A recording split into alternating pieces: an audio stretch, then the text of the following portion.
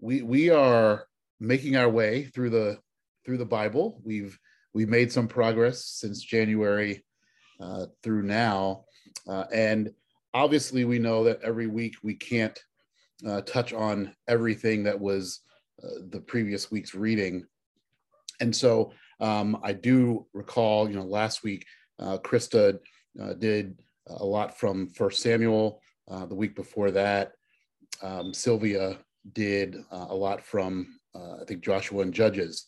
So even though our reading last week took us all the way through First Samuel, and then I think there were two Psalms also, I feel like the Holy Spirit has kind of led me backwards a little bit so that he can minister tonight to whoever's here.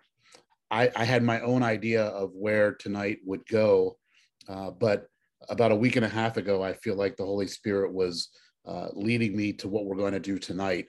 And so bear with me. We're going to get there.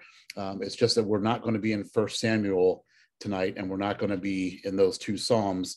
We're actually going to go back a little bit to some of the other stuff we've already covered, but we're primarily going to be in the book of Ruth tonight. So I think the Lord really wants to minister tonight through that story that is told in the book of Ruth. But here's how we're going to get there. We're first I'm going to share with you a dream the Lord gave me not too long ago, just about a week and a half ago. And then I'm going to read a portion of scripture from Mark chapter 14. And I'll go verses 3 through 9. And then that'll be our segue into the book of Ruth, and you'll see how we get there. So a little bit before Resurrection Sunday, so I guess it was maybe Thursday or Wednesday of Holy Week. I believe it was Wednesday. I was sleeping and I had this dream, and in the dream, I kept hearing the word lavender. And I didn't understand why, but lavender was prominent in this dream, and I couldn't stop thinking about it. And so I woke up at around 5:30, like I normally do, and I was preparing for our ministry's corporate prayer call we do at 6 a.m. Monday through Friday, and I was trying to figure out what scripture to use for our prayer that morning, and I realized that on Wednesday of Holy Week was the story that comes from Mark 14. It's also in the Gospel of John and also in Matthew, I think, chapter 26. But Mark chapter 14, we find this story that is one of the most beautiful things that we celebrate, and we don't really realize it usually that it happens during Holy Week. But here's what it says. It says, while Jesus was in Bethany at the house of Simon, who had a serious skin disease, as he was reclining at the table, a woman came in with an alabaster jar of pure and expensive fragrant oil of nard. She broke the jar and poured it on his head. But some were expressing indignation to one another. Why has this fragrant oil been wasted? For this oil might have been sold for more than 300 denarii and given to the poor. And they began to scold her. Then Jesus said, leave her alone. Why are you bothering her? She has done a noble thing for me. You always have the poor with you, and you can do good for them whenever you want, but you do not always have me. She has done what she could. She has anointed my body in advance for burial. And I assure you, wherever the gospel is proclaimed in the whole world, what this woman has done will also be told in memory of her. Amen. And so what I found interesting is after I used that scripture to lead our prayer that day, and a couple of hours later, that dream that I had came back to me, and I kept saying, why was lavender in the dream? And I just Googled it and started looking at what lavender is, like kind of where does it come from? And it jumped out that lavender is also called spikenard, which is exactly what we think Mary of Bethany was anointing Jesus with that day. And so the dream kind of stuck with me. And as I was preparing for today, the Holy Spirit kind of brought all of that back to me. And I kind of feel like tonight, the Holy Spirit really wants to minister to the women in this group. So I'm not sure if we have any other guys on tonight, but I'm sure the Lord can minister to you as well. But I really sense today that Holy Spirit in our time together tonight wants to minister specifically to his daughters. And so all of that kind of took me to where we've been in our Torah of Truth study. And as we've been teaching and covering so much, it just seemed to me that we can't miss talking about the book of Ruth.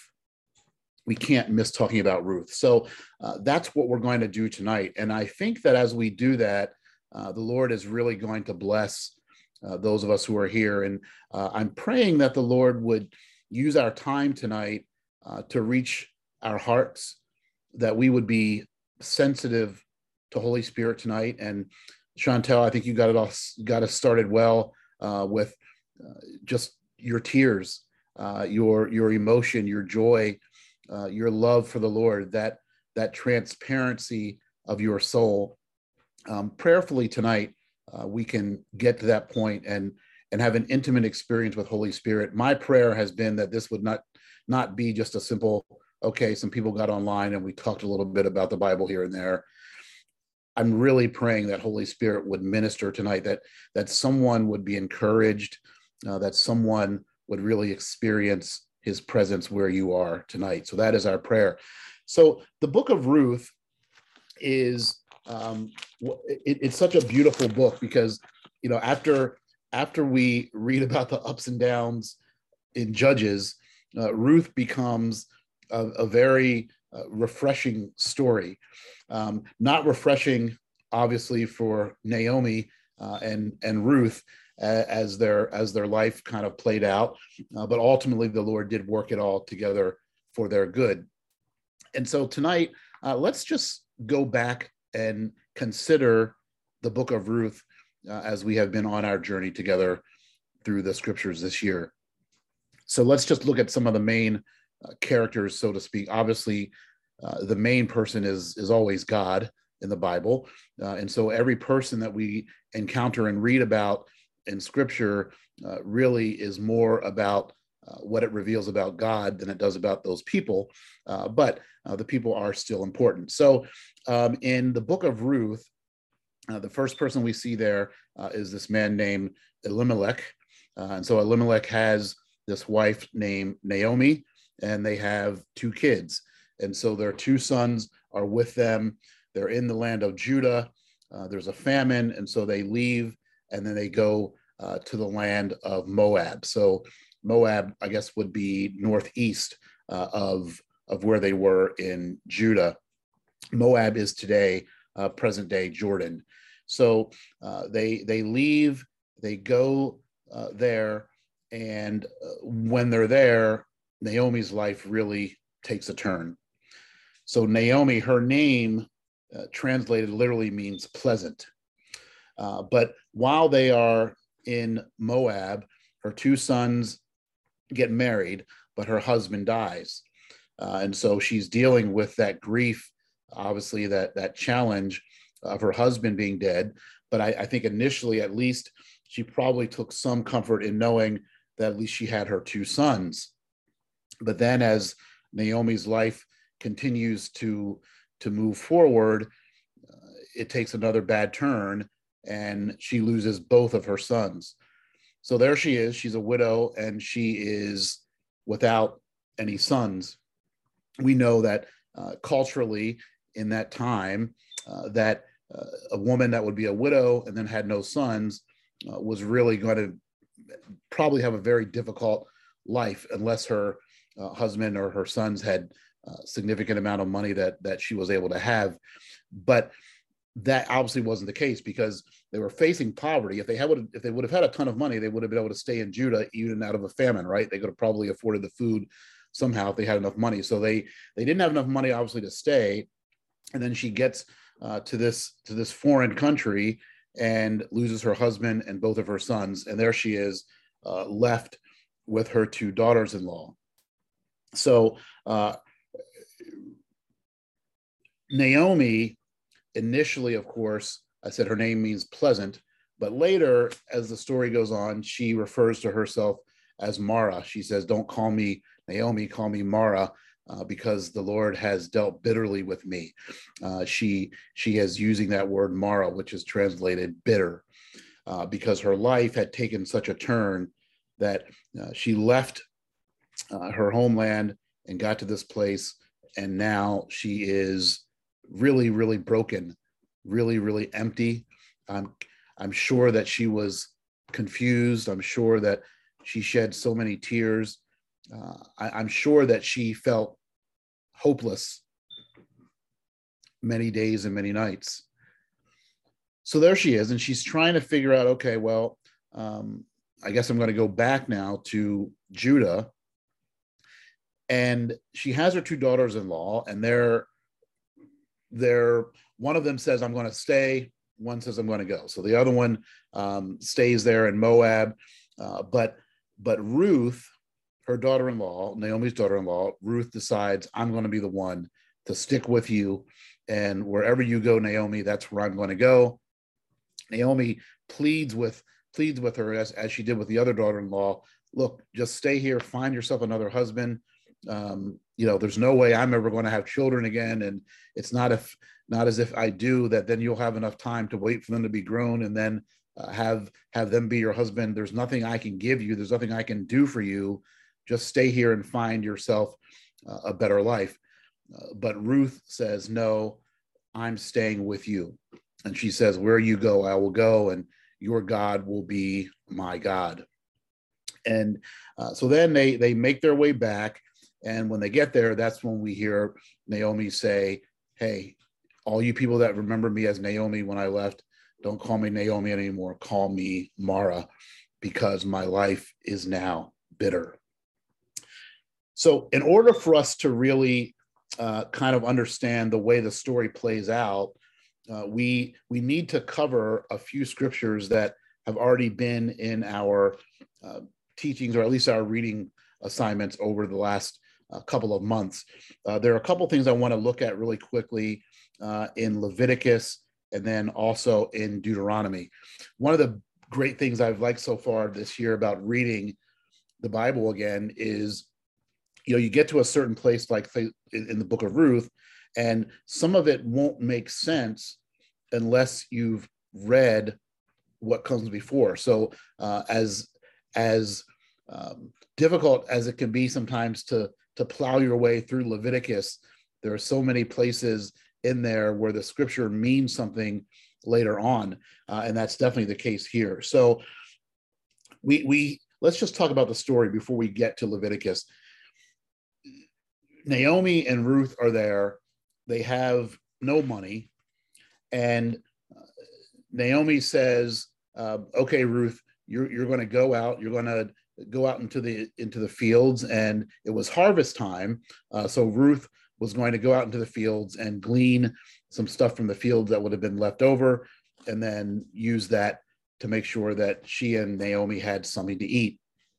But what is this thing about going to a field at harvest time and just taking some of the scraps? And that's where I want to look at some of the Old Testament stuff that we've already seen. There was a time where, remember, God says, when you come into the land that I bless you with, you are not supposed to take the outer edges of your fields. Leave the outer edges of your fields for the poor and for the stranger among you. And so because that was the case, it meant that it was okay. It wasn't as if Ruth was stealing anything. It was okay for her to go into the field at harvest time and take what was left over, because God had specifically said to people, leave the outer edges of your fields for the poor. So she was out there in the field, and it turns out that those fields belonged to this man named Boaz. So Boaz, his name translated means quickness. And Boaz sees her, and he says, who is this young woman here in the field? And they say, okay, this is Naomi's daughter-in-law, Ruth. She's come back with her. And Boaz makes sure that everyone treats her kindly. He makes sure that the men realize they are not to try to have any kind of relations with her, or to treat her in any kind of poor way. And she's allowed to continue gleaning things in the fields that Boaz owns.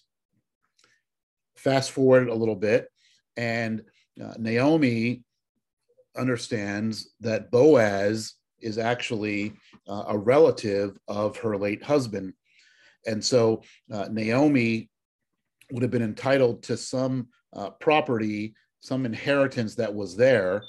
But Boaz is a relative, and the way they did things, there was this redemption situation where you could redeem certain land that belonged to a brother. And then also there's this other point about people, if a man died and he didn't have any children, then his brother or a near relative would take his wife, and they would have a child so that they could raise up seed in that brother's name. So that was the custom, and it was the law that God had given. So the law regulating the redemption of property is in Leviticus 25 through 34. And then the law concerning a relative's duty to raise up seed to a deceased relative is in Deuteronomy 25, 5 through 10. So I'm just going to read a little bit of that to refresh your recollection as to some of the stuff that we have read in some of our previous readings. So let's go to Leviticus 25, and we're going to go verses 25 through 34. So bear with me tonight. We are getting somewhere, as they say. 25 through 34 of Leviticus chapter 25.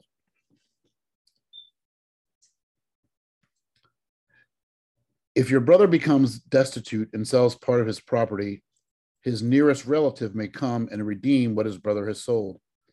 If a man has no family redeemer, but he prospers and obtains enough to redeem his land, he may calculate the years since its sale, repay the balance to the man he sold it to, and return to his property. But if he cannot obtain enough money to repay him, what he sold will remain in the possession of its purchaser until the year of Jubilee. It is to be released at the Jubilee so that he may return to his property. If a man sells a residence in a walled city, his right of redemption will last until a year has passed after its sale. His right of redemption will last a year. If it is not redeemed by the end of a full year, then the house in the walled city is permanently transferred to its purchaser throughout his generations. It is not to be released on the Jubilee. So then there's a little bit more about that. And it says, concerning the Levitical cities, the Levites always have the right to redeem houses in the cities they possess. Whatever property one of the Levites can redeem, a house sold in the city must be released at the Jubilee, blah, blah, blah. Okay, 34, the open pastured land around their cities may not be sold, for it is their permanent possession. That was the Levites.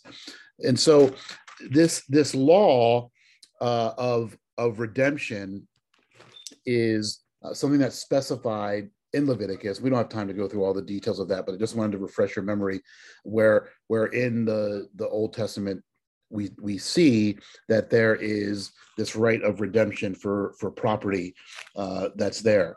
Then the idea that someone can raise up seed of a deceased relative is in Deuteronomy 25, 5 through 10.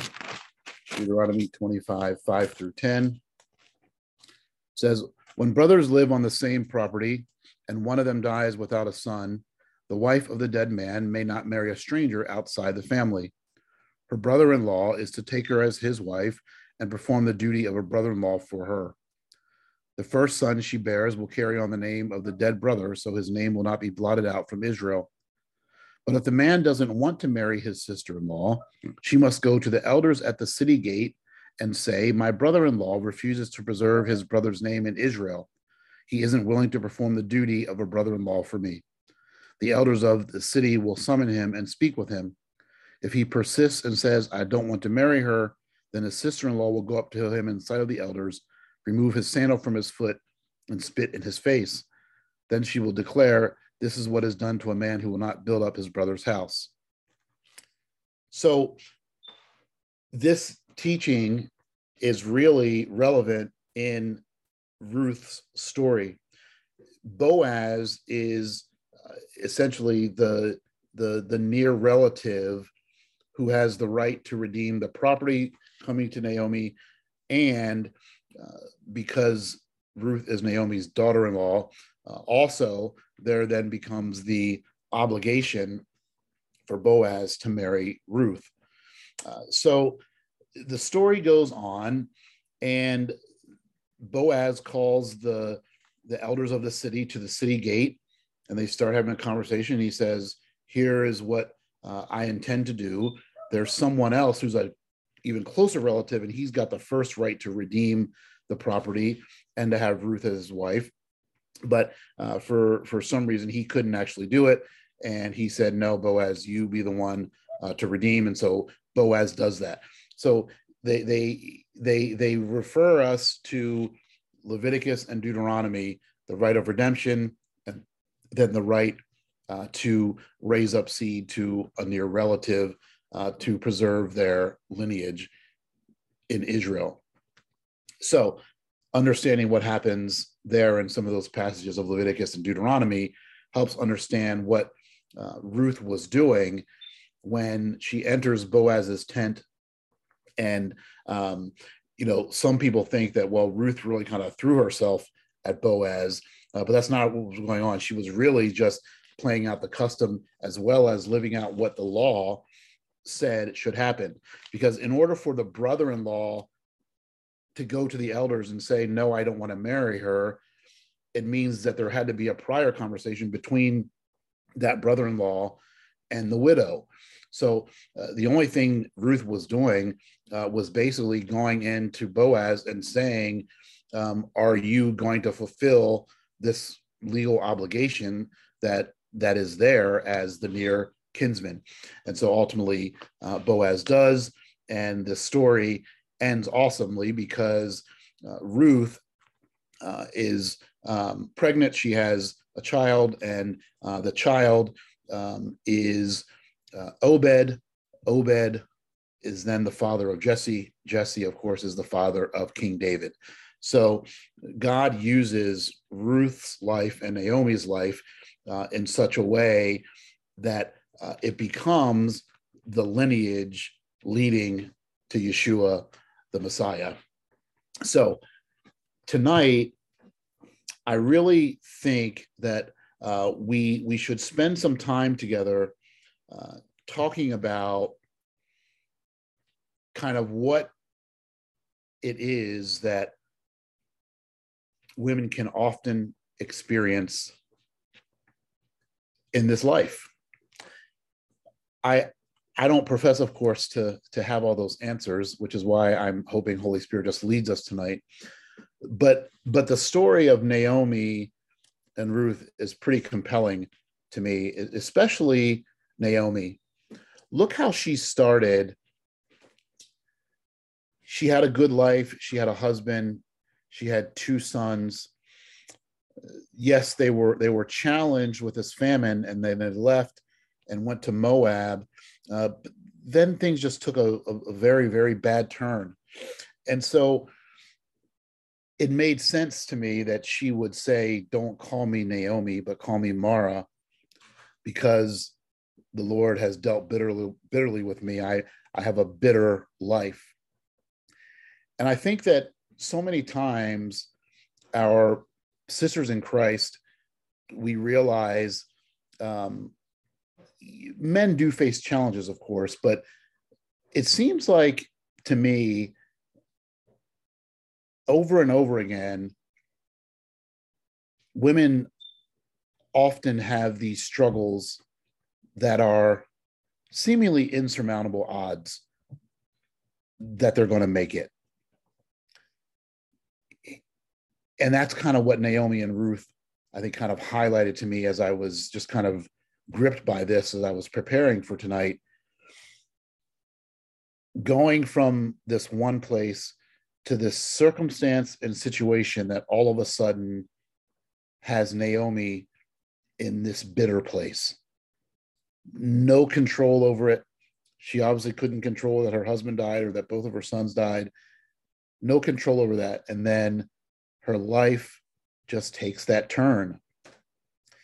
And tonight, I just wanted to open up, if we can be transparent with each other to the extent that you're willing to share tonight, and you don't have to, but if you're willing, I wanted to first ask if there's anyone who's willing to share with our group tonight a circumstance or a situation in your life that occurred that left you either being bitter or being tempted to be bitter. We can break the discussion down into some other directions depending on how the discussion goes. But I just wondered if there's anyone who has something that they can share with our group, a circumstance, a situation, something that happened in your life. Didn't have to be while you're a Christian. It could be before that, or it could be during your walk with the Lord. Anything that has happened that was difficult, that led you to this place where you could have been bitter, or maybe you even were bitter. Anyone want to share anything tonight? So my story is, when I was 7 years old, I lost my dad. And after 4 years, I lost my mom. Being the second child, my older brother was kind of confused and got into like this shock that disturbed him. Up to date, he's still in that same situation. Like, he's not really balanced because of my dad's, because of the loss of our dad. And when we lost our parents, we went down. When I was living with my uncle took us in, and he sold everything that my dad owned. Since we were little, so we had no control over it. We could not say anything. And there was no one that could fight him because he was the only boy in the family. So no one could tell him anything. Even his older sisters, no one could talk to him. So he sold everything. And at that time, I really didn't understand much. So I had no control over it. So growing up, we stayed with him and lived with him for a couple of years, and we were maltreated. There are days that I will even cook, and they will lock the food in their room and not give us food. The days that I will clean, and his kids and wife, they will trash the whole place, and I get beaten for all of that, as if I was the one doing it. So I grew up with this bitterness against him. Like, there were times that I would stand and I'm smiling with him, but deep down in my heart, I just wanted to hurt him so bad. I wanted to hurt him so bad, just to tell him how I feel about what he did to us. Because it got to a point that my grandma had to take me out of his house, and the same thing with my little sister and our last born, my little brother. They had to take all of us out of his house because my grandma could not stand it no more. And we went and lived with my auntie. That's where I grew up and then got married, met my husband, got married. But growing up, I hated my uncle. I won't lie to you. I hated my uncle to the extent that each time I saw him, I just wanted to hurt him.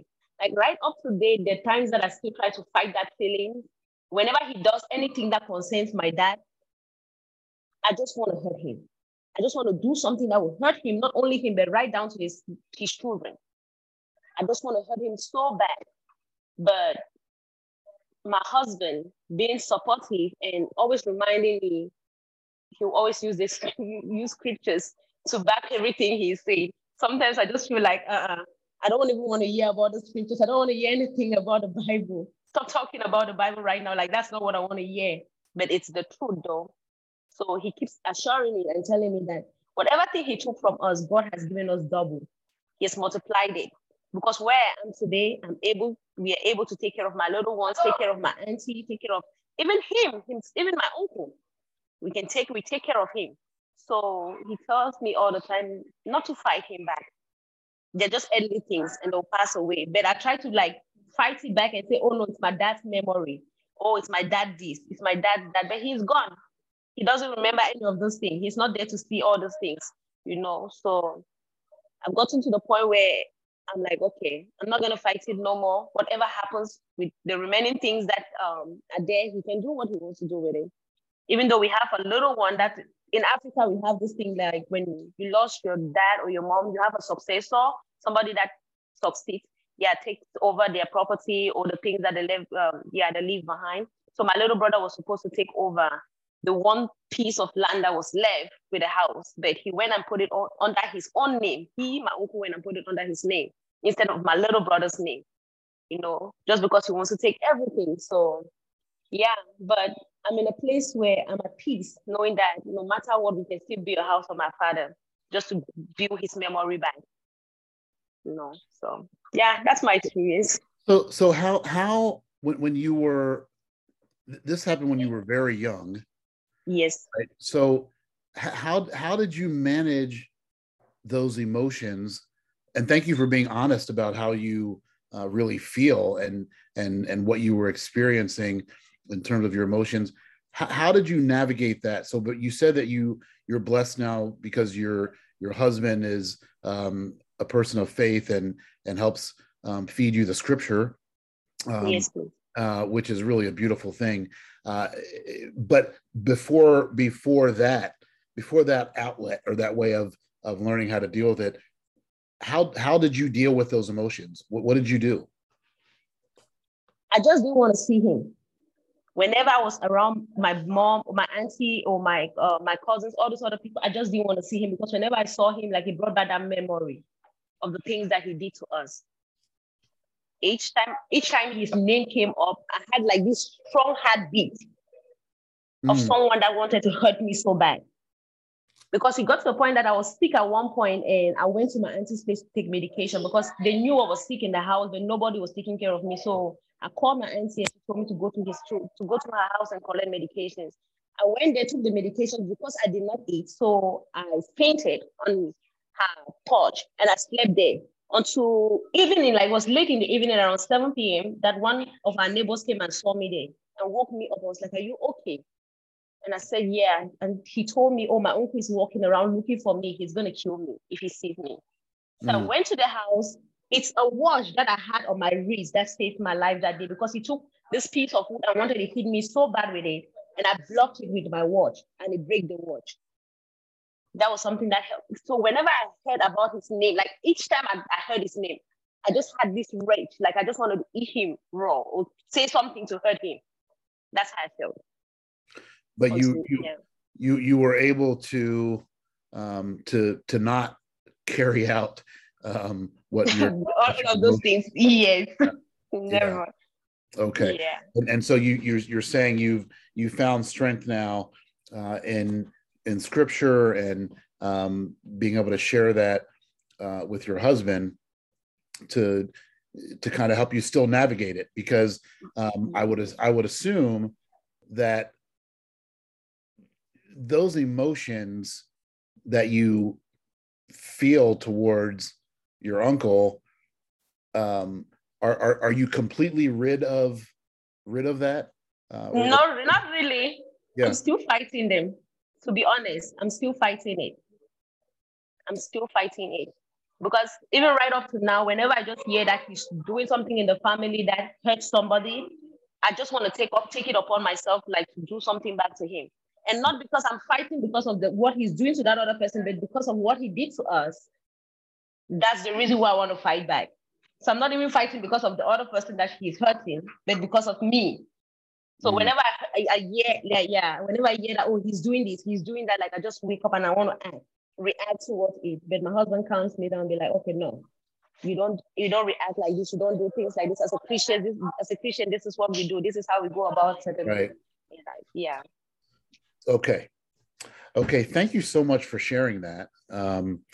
You know, we're going to pray in a little bit about that situation, but I want to give some other people an opportunity to share anything that they want to share.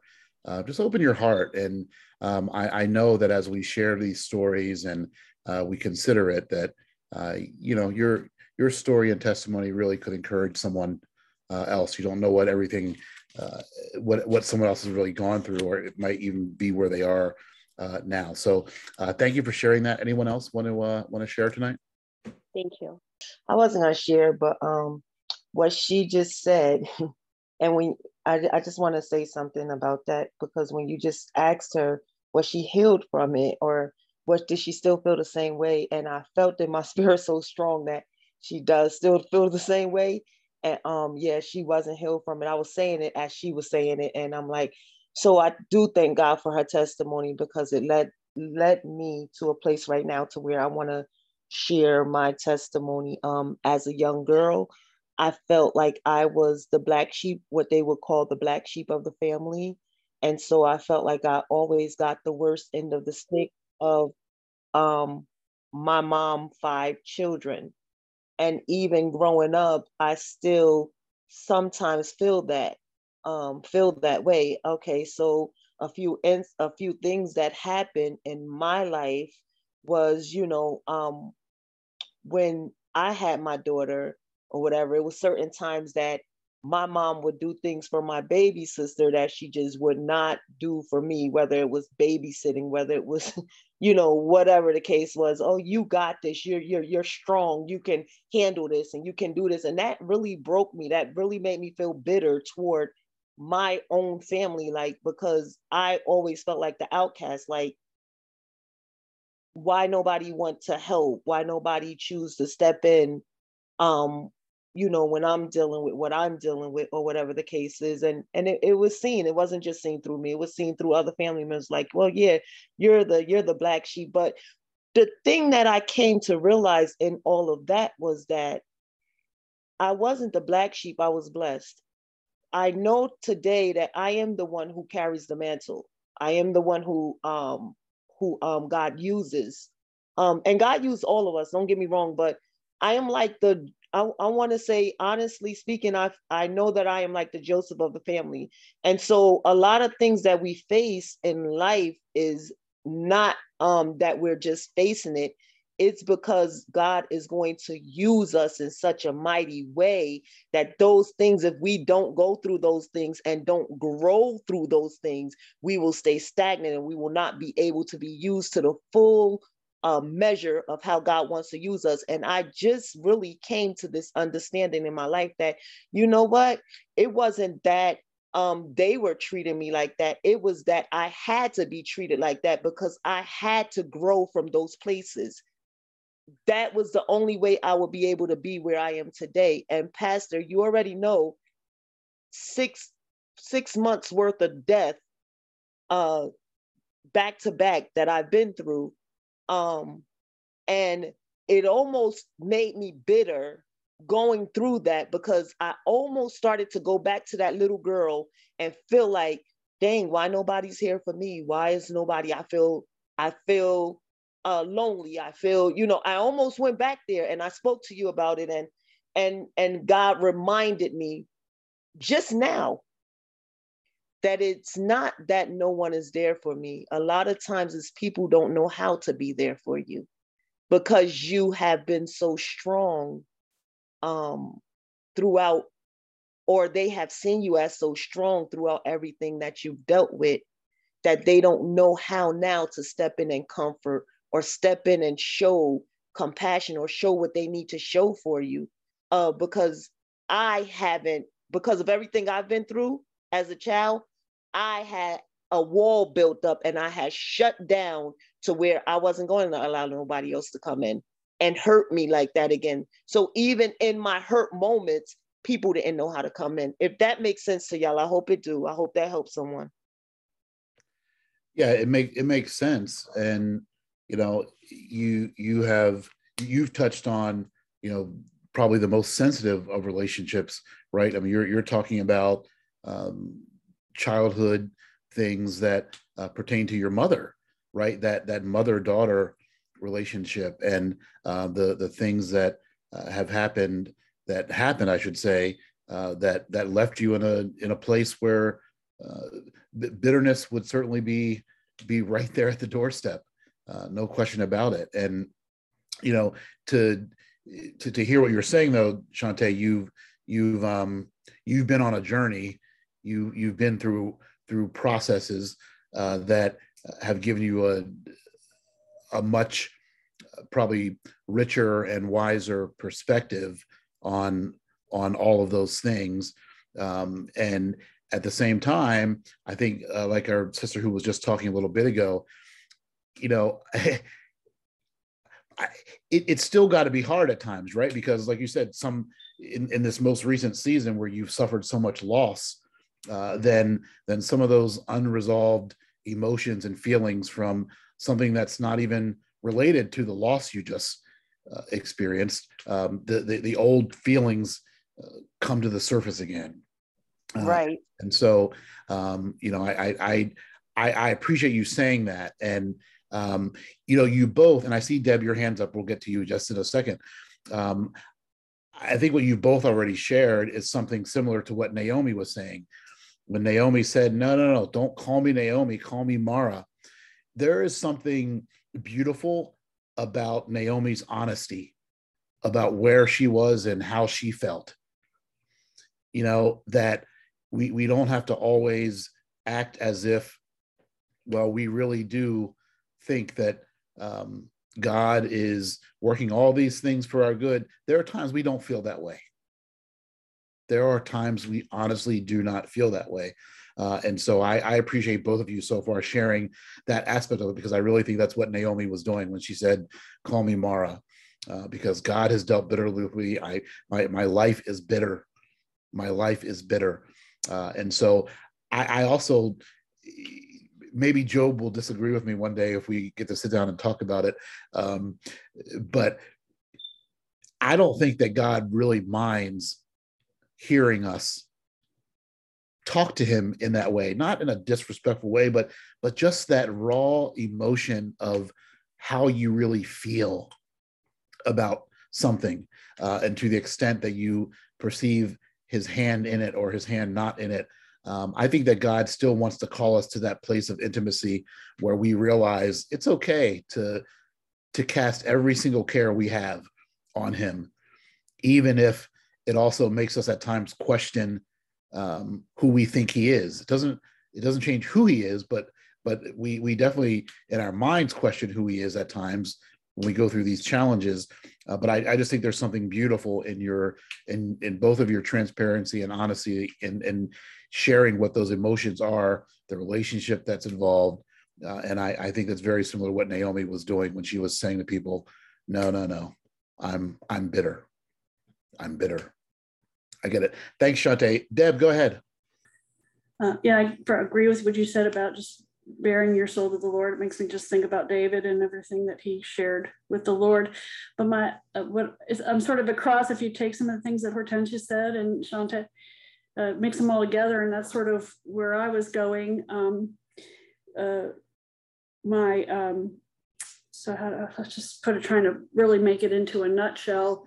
I was an only daughter of a mom and had 3 brothers, and we had kind of a rough going at it growing up and that sort of thing. But then I became a believer in my 30s, a Jewish believer, and then my mom got to see what the Lord did in my life, and after over 20 plus years of praying, was blessed to be able to lead her to the Lord. And so at age 78, she became a Jewish believer. And so the last 4 years of her life were just a magnificent healing and reparation of all the years up until that time of our relationship. And so we became not only mother and daughter, but sisters.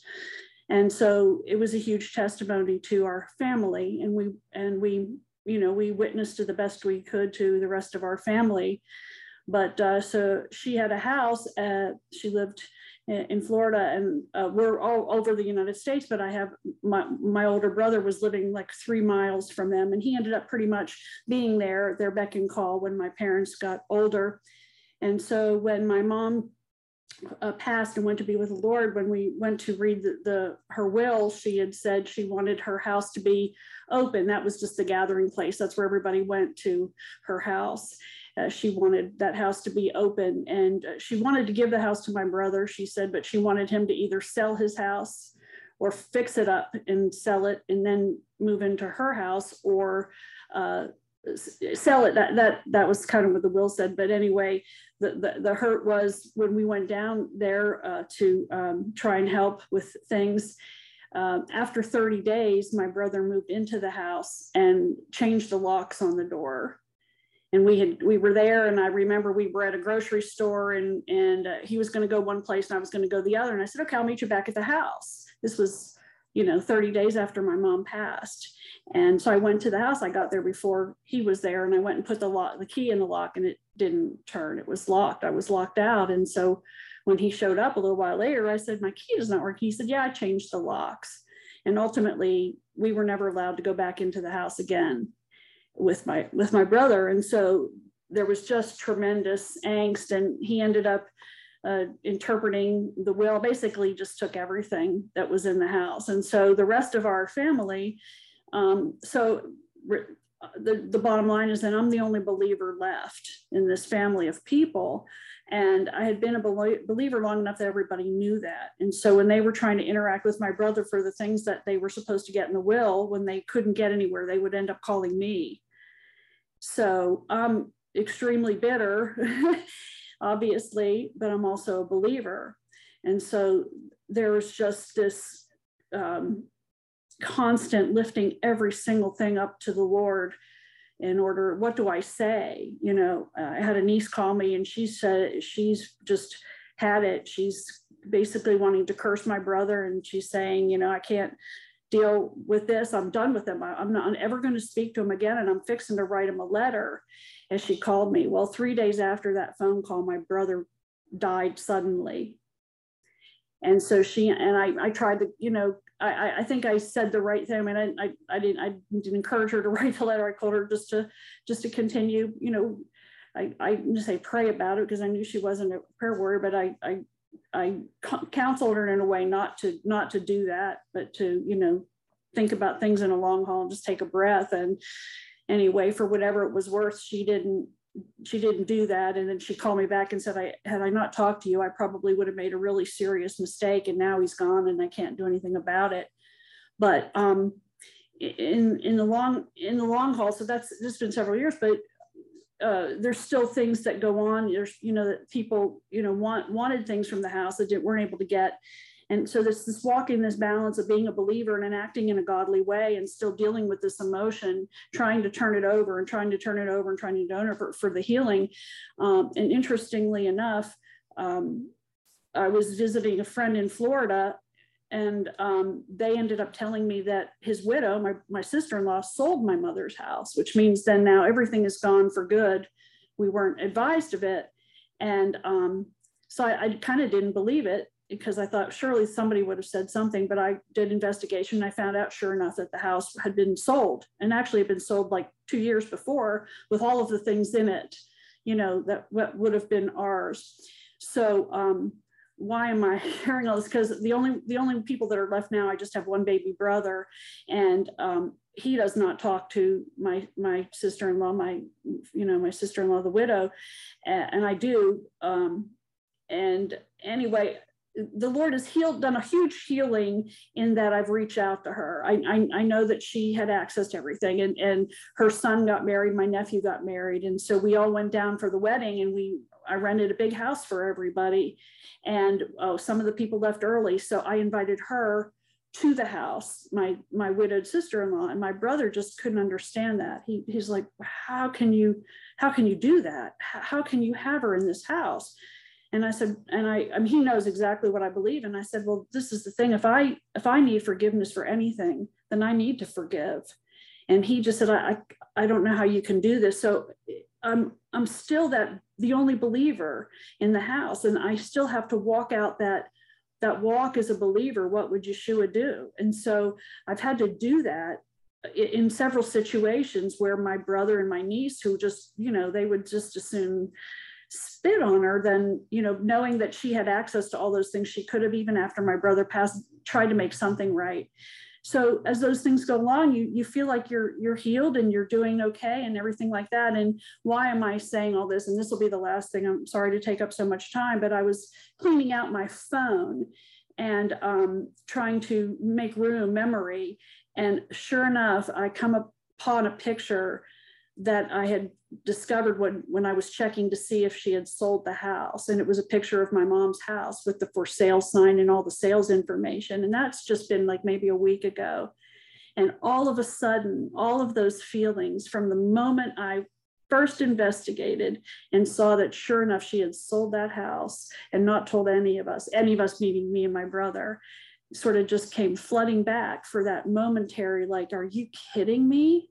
How does a person do that? And then I remember Hortensia saying that, what is it that's making me angry? My parents don't care. They've been gone already now. It's not about them. It's not about redeeming their memory. They're not in those possessions, but it brings back the flood of going through that and feeling like you've been wronged. And even my rabbi had once asked, are you angry or carrying aught for another? Because there was also something that happened with my brother, a possession that he only wanted one thing. And that's what my mom wrote in the will. You never ask for anything.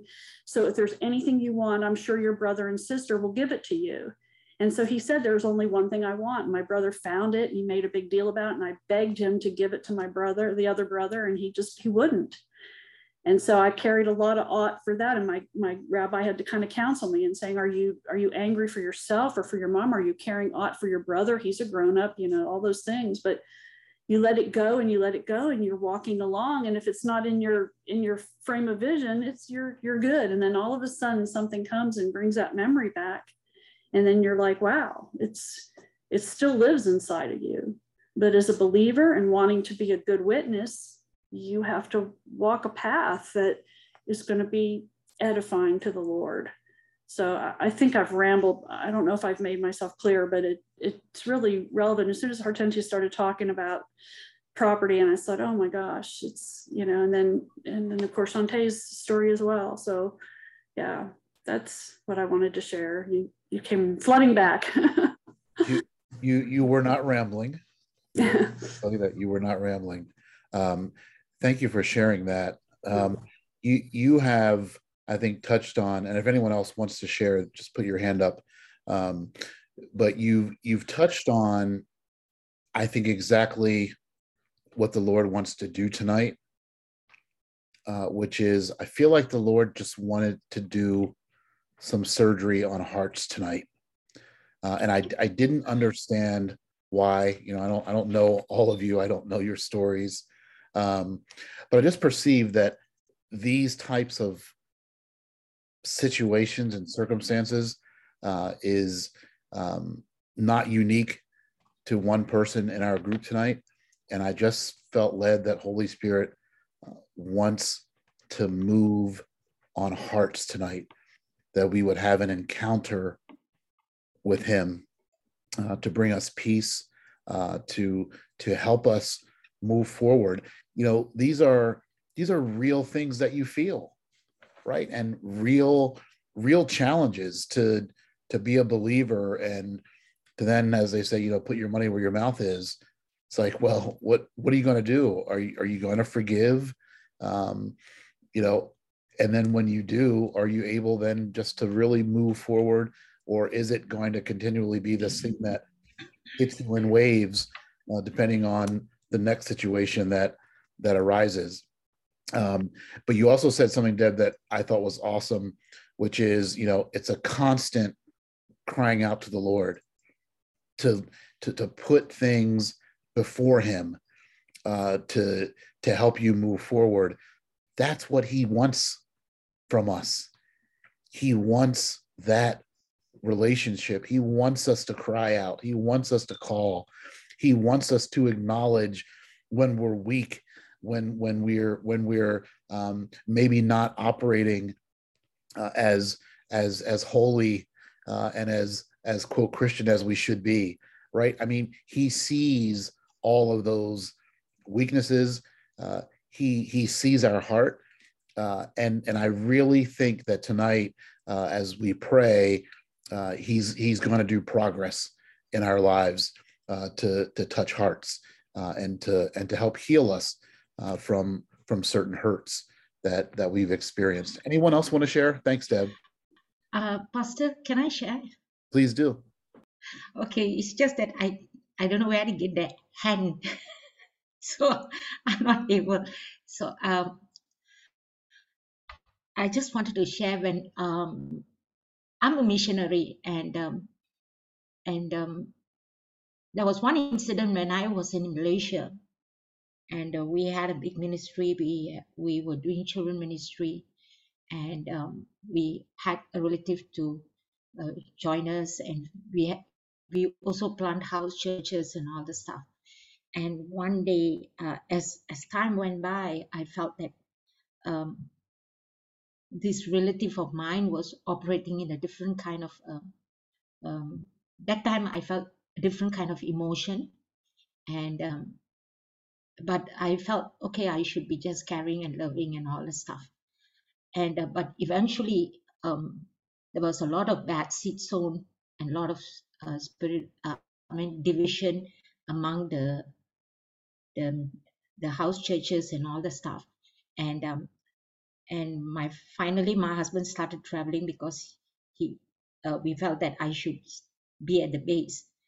But then I started having all kinds of dreams and vision, and even other kinds of visitation.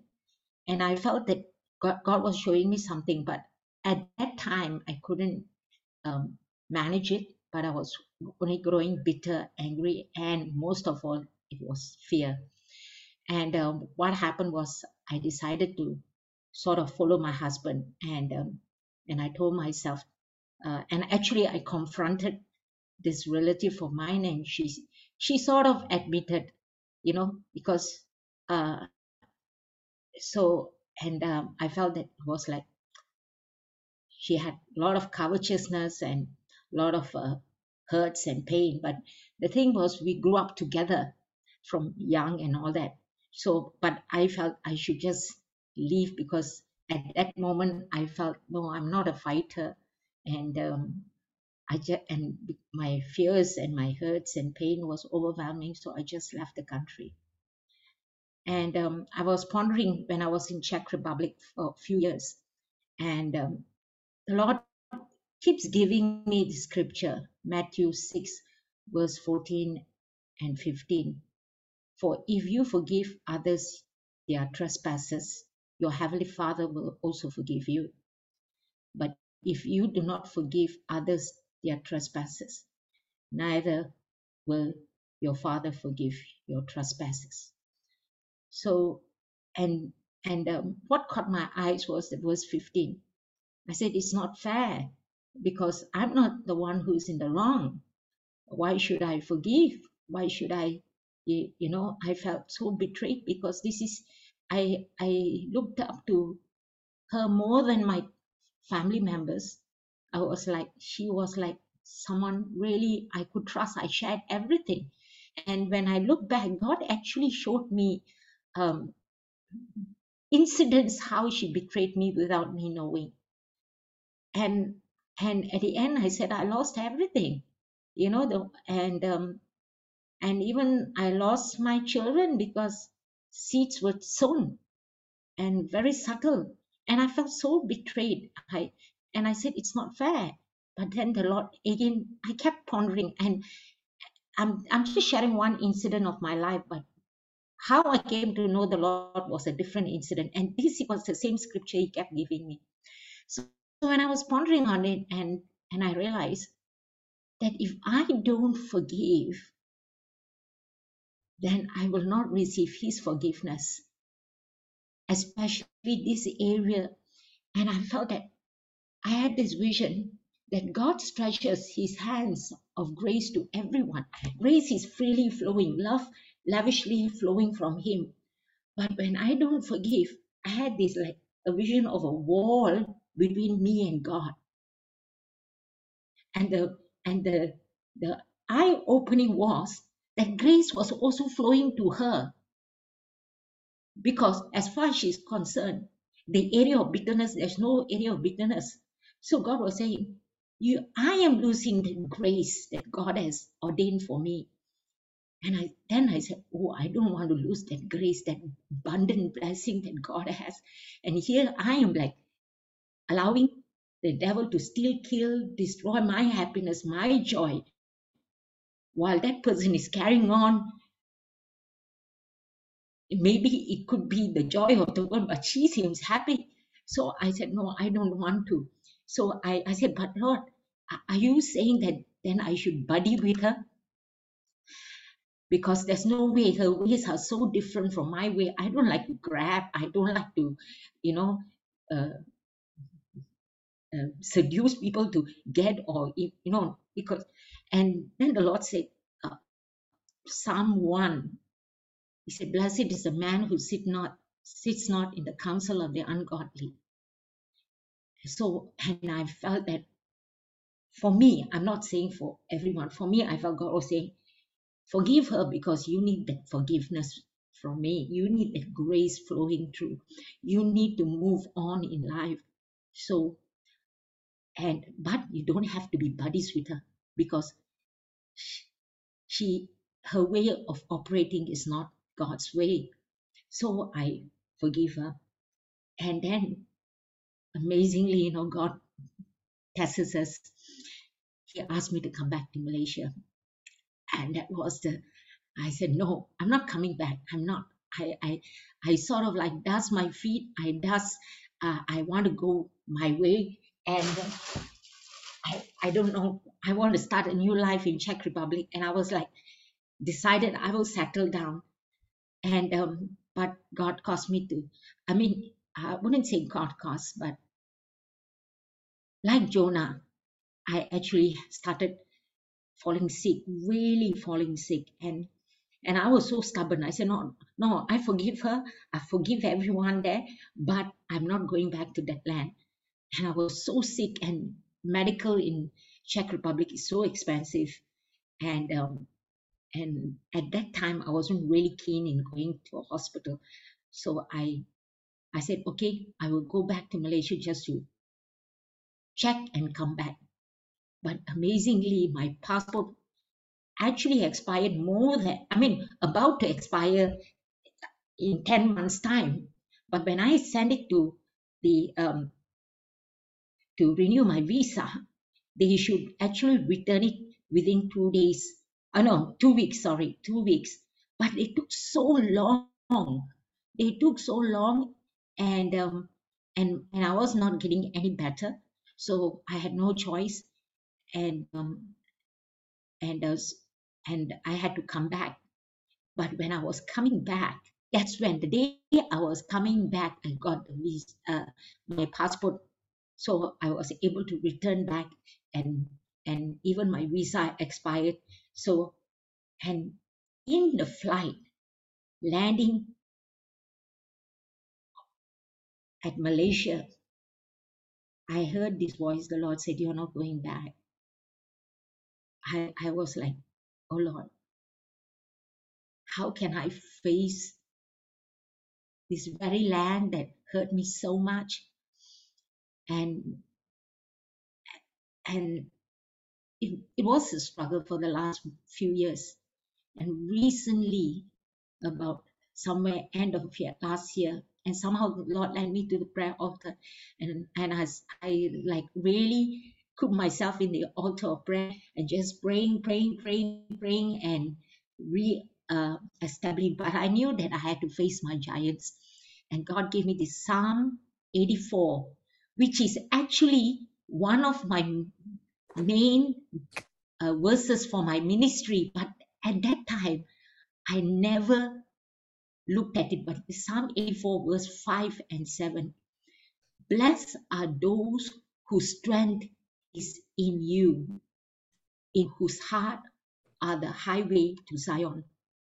As you go through the valley of Baca, Yes. they make it a place of stream.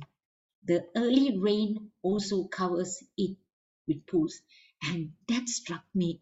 And I said, I was curious, what is this valley of Baca? And I said, it's a valley of weeping. I said, oh Lord, you mean to say it's part of life that we go through from one valley of Baca to valley of Baca. You know why I said that? Because when I was at the age of 5, Psalm 23 was given to me, and we had to memorize that. And the one that I caught hold of at the age of 5 was, even though I walk through the valley of the shadow of death, I will fear no evil, for you are with me, your rod and your staff will comfort me. And that time I said it, but when I read this Valley of Baca, I felt led to that 23, and I said, wow. When I said, you are with me, that means it's a position that I am sure the Lord never left me nor forsaken me. That's what God said. I come to that surety. Man can betray me, but the Lord hasn't. And I said, and this only happens in the Valley of Baca, knowing who the Lord is. And then only it was like, and I said, okay, Lord, I'm ready to be in Malaysia. And so and verse 7. You went to Malaysia, and then so when you went back, what did God do?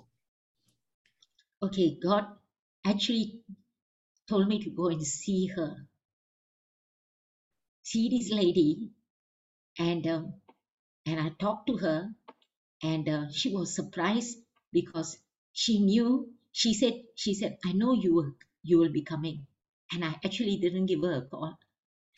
And she said, so I knew that she was operating in a different, and but I felt so happy because God gave me that strength.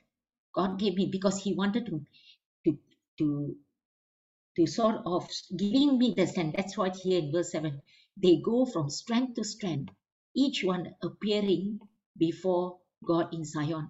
It was more for me to discover that I don't hurt, I'm not angry. But that was the first and the last. The Lord said, don't see her anymore. And then eventually she passed away about 2 years back. And God wanted me to show me that Valley of Baca was necessary. If not, I wouldn't have enjoyed. And I think that's when Naomi went through that. Yes. Like what you said. That valley, it's something about, thank you so much for sharing that, because there's something about being in that valley place where we get to know Him in ways that we otherwise wouldn't. Not that the Valley of Baca is pleasant. It's not. It's a valley of tears. It's a valley of weeping. But there's something about being in that lonely place, in that difficult place where He meets us, and we realize that He really is our strength, right? That He's everything that we need.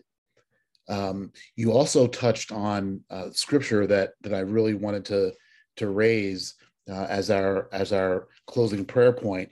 There's really so much more I had to talk about this tonight, but I think the Lord is doing what He wanted to do.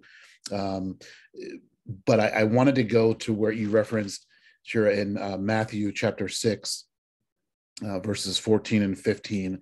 We're just going to read that again, and then we're going to pray.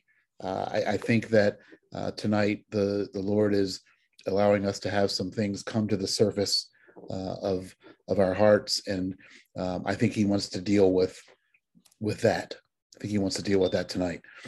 So Matthew 6, 14 and 15, for if you forgive people their trespasses, their wrongdoing, your heavenly Father will forgive you as well. But if you don't forgive, your Father will not forgive you. I don't know how many believers really believe that. But what a statement that Jesus is making there, really saying to us the importance of forgiveness. I think most of us would admit that we've made mistakes in our own lives. You know, we don't claim to be perfect. But even though that's the case, we really do have trouble forgiving people when they hurt us. I don't profess that I think it's easy to do that. But this is what Jesus is requiring of us. He's requiring forgiveness, and that place in our heart where there's unforgiveness. I think you can have some bitterness without necessarily unforgiveness. I mean, I think there might be a fine line, but you know, we feel what we feel, right? That's part of our makeup. Our soul, right, includes our emotions. So we feel what we feel. But Jesus is calling us to a place where we're not being soulish, but we're being spiritual, right? Where the spirit has to exceed where the soul wants to keep you. And so tonight, I just want to have us pray for a little bit. I'm going to pray first, and then Chantel, I'm going to ask you if you can pray after I finish, and just pray as the Lord leads you. But I want us just for a moment, and thank you for everyone who has shared. If someone wanted to share but didn't get a chance to, sorry about the time there. But I want us just in our hearts, our own way, to think of a person or many people or even a situation that has caused us bitterness, that has caused us pain, where we can't definitively say, yes, I have forgiven. Yes, I've moved on. Yes, I've let that go. Let's just take a moment to ponder and think about that. And those things that Holy Spirit brings, we just want to bring to him and have him minister to us and help us in this moment. So just take a moment and reflect and think, and then I'm going to pray, and then Chantel, if you can pray after that. But just to yourself, just think about those people or a person or a situation that has left you in that place of bitterness and pain and challenge. Lord, we thank you for your daughters who have shared their hearts tonight, who have shared their challenges and difficulties and situations and circumstances that, like Naomi, have been places of pain, Lord, places that have left them at times bitter, hurt, questioning themselves, questioning perhaps you.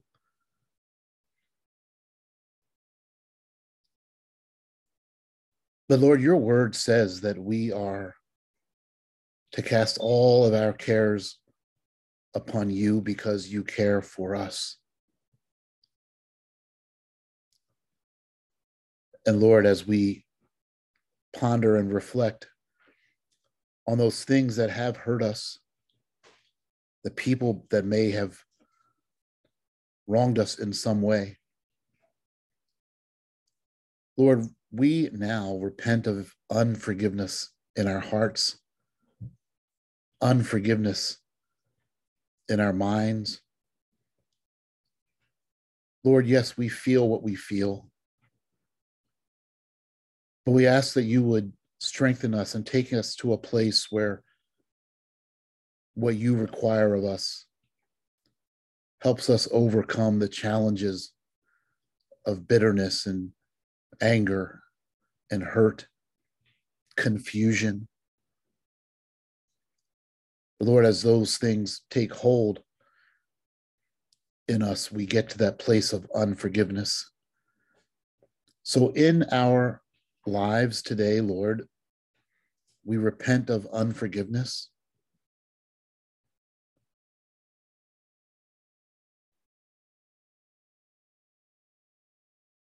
Those people, that person, that thing that happened or is even happening now, Lord, that requires us to forgive. Lord, we release it. We speak it. We speak it in Jesus' name that we forgive. So Chantel, before you pray, I just wanted to share with you all, as I was praying, Holy Spirit reminded me of something that had happened to me when I was on a preaching mission in Uganda. I'm not sure if I've shared this before. If I have, I apologize for the redundancy, but it's relevant tonight. And there was a man who came up in one of the prayer lines, and he said, and he was very angry, and so he's speaking through a translator, and he says that he wants me to pray that whatever this money or property was that someone stole from him, that he would get it back. And as the translator told me what he was requesting I pray about, I heard the Lord say, and I repeated and said back to the man, I said, I'm not praying for you until you forgive him. I don't know why I said that, but my response was, I'm not praying for you until you forgive.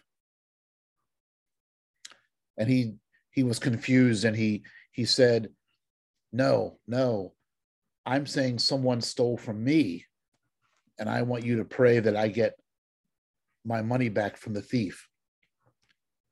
And so I said to the translator, tell him I'm not praying for him until he says, I forgive the thief. And so he had this protrusion out of the left side of his chest. And I could sense that it was some kind of physical condition. But the Lord quickly revealed to me that the physical condition that he had, I don't know if it was a heart condition or whatever, there was something on the left side, that it was directly related to his unforgiveness towards this person. So the translator says to him again, the man of God says he's not praying for you until you forgive the thief. And so in his frustration, he says, no, he stole from me. And I said, I will pray for you if you say, I forgive him 3 times. So in his language, he says, I forgive him, I forgive him, I forgive him. And the 3rd time he fell down under the power of God. He laid out for probably 10 or 15 minutes. When he came to, and we lifted him back up, this protrusion that was a good 2 or 3 inches sticking out of it was completely gone. Everything was normal in here, and he had released this thing. So there are some conditions that we have physically that are the result of spiritual imperfection.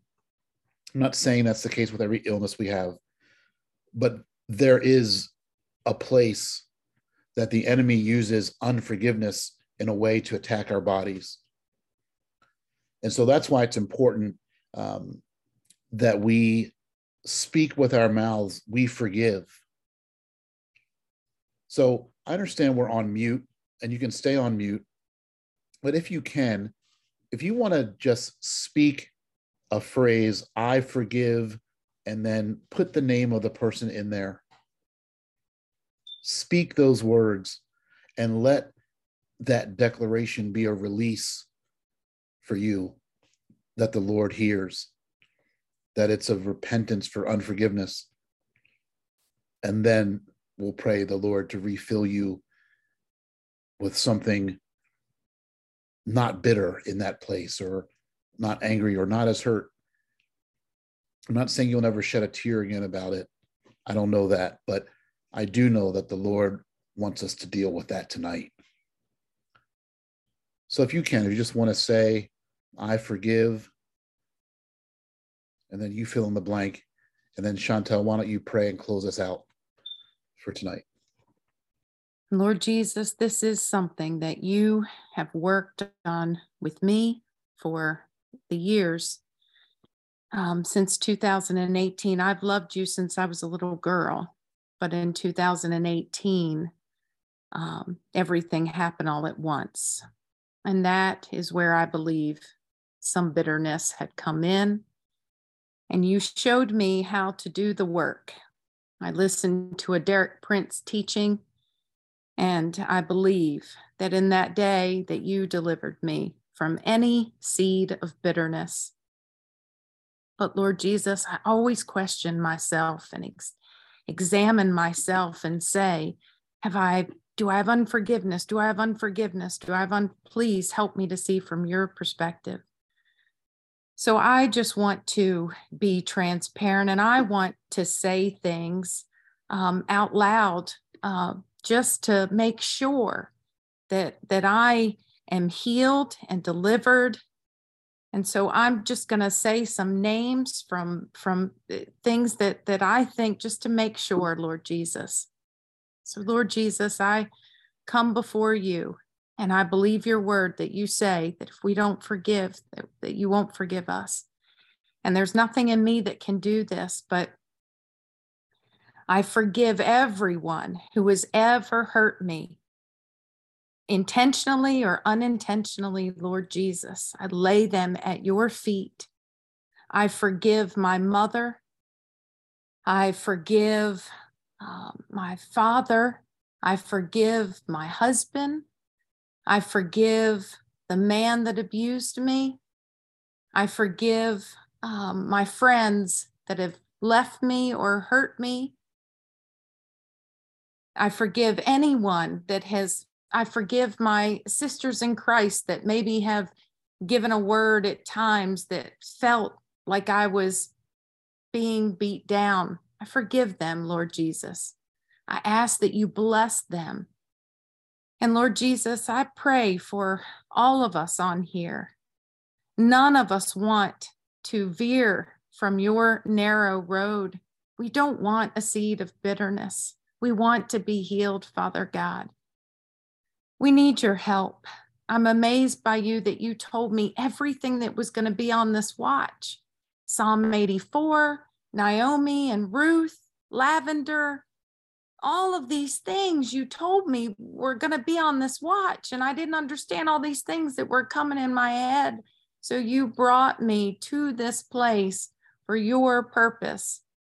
And I just ask that you heal my sisters and brothers and deliver them once and for all. In the name of Jesus, deliver them once and for all in the name of the Lord Jesus Christ. And fill us with more of your love and your mercy and your grace and your great mercy, that we can extend mercy to others, Lord Jesus. It is only by you. So, Lord Jesus, help us to take a couple of deep breaths.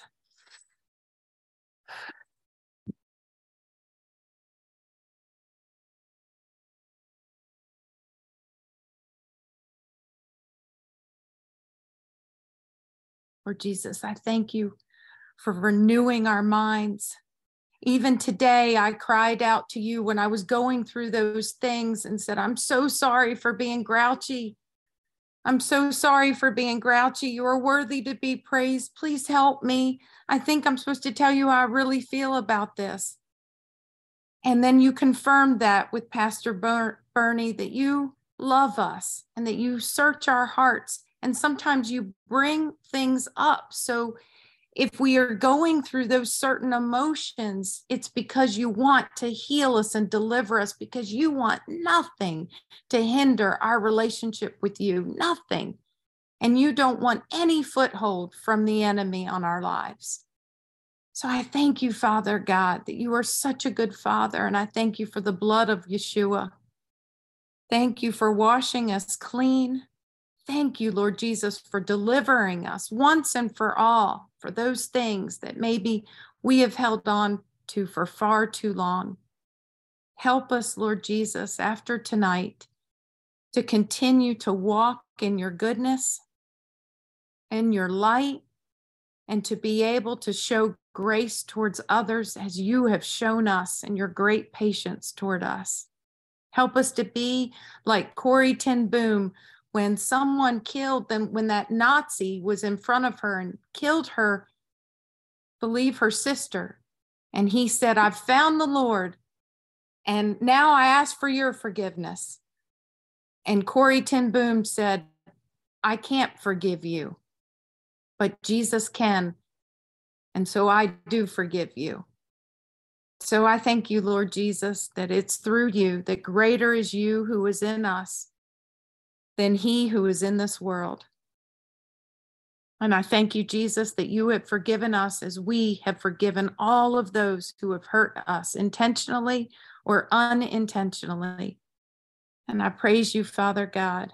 I thank you for my sisters in Christ, and I thank you for my brothers in Christ, and thank you that they can pray for us. Help us to pray for one another. I thank you for what you've done in the past, what you are doing, and what you will do. And I ask all of these things in your merciful and mighty and precious name, Lord Jesus Christ, Yeshua. Amen. Amen. Amen. Thank you, Chantel. Thank you, everyone, for tonight. And we pray that the Lord has moved, and that you're experiencing his presence even now where you are. And we pray that even as you sleep, that the Lord will bring release and bring peace in those difficult areas. So hopefully this has been helpful. I think the Lord has been pleased with what we've poured out to him tonight. And again, we leave everything in his hands. Hallelujah. So be blessed. Thanks for being on with us tonight. And God willing, we'll be back next week. I'm not sure who's up next week, but we're looking forward to whoever that is, as God wills. So be blessed. Have a great night tonight. Thanks for being with us.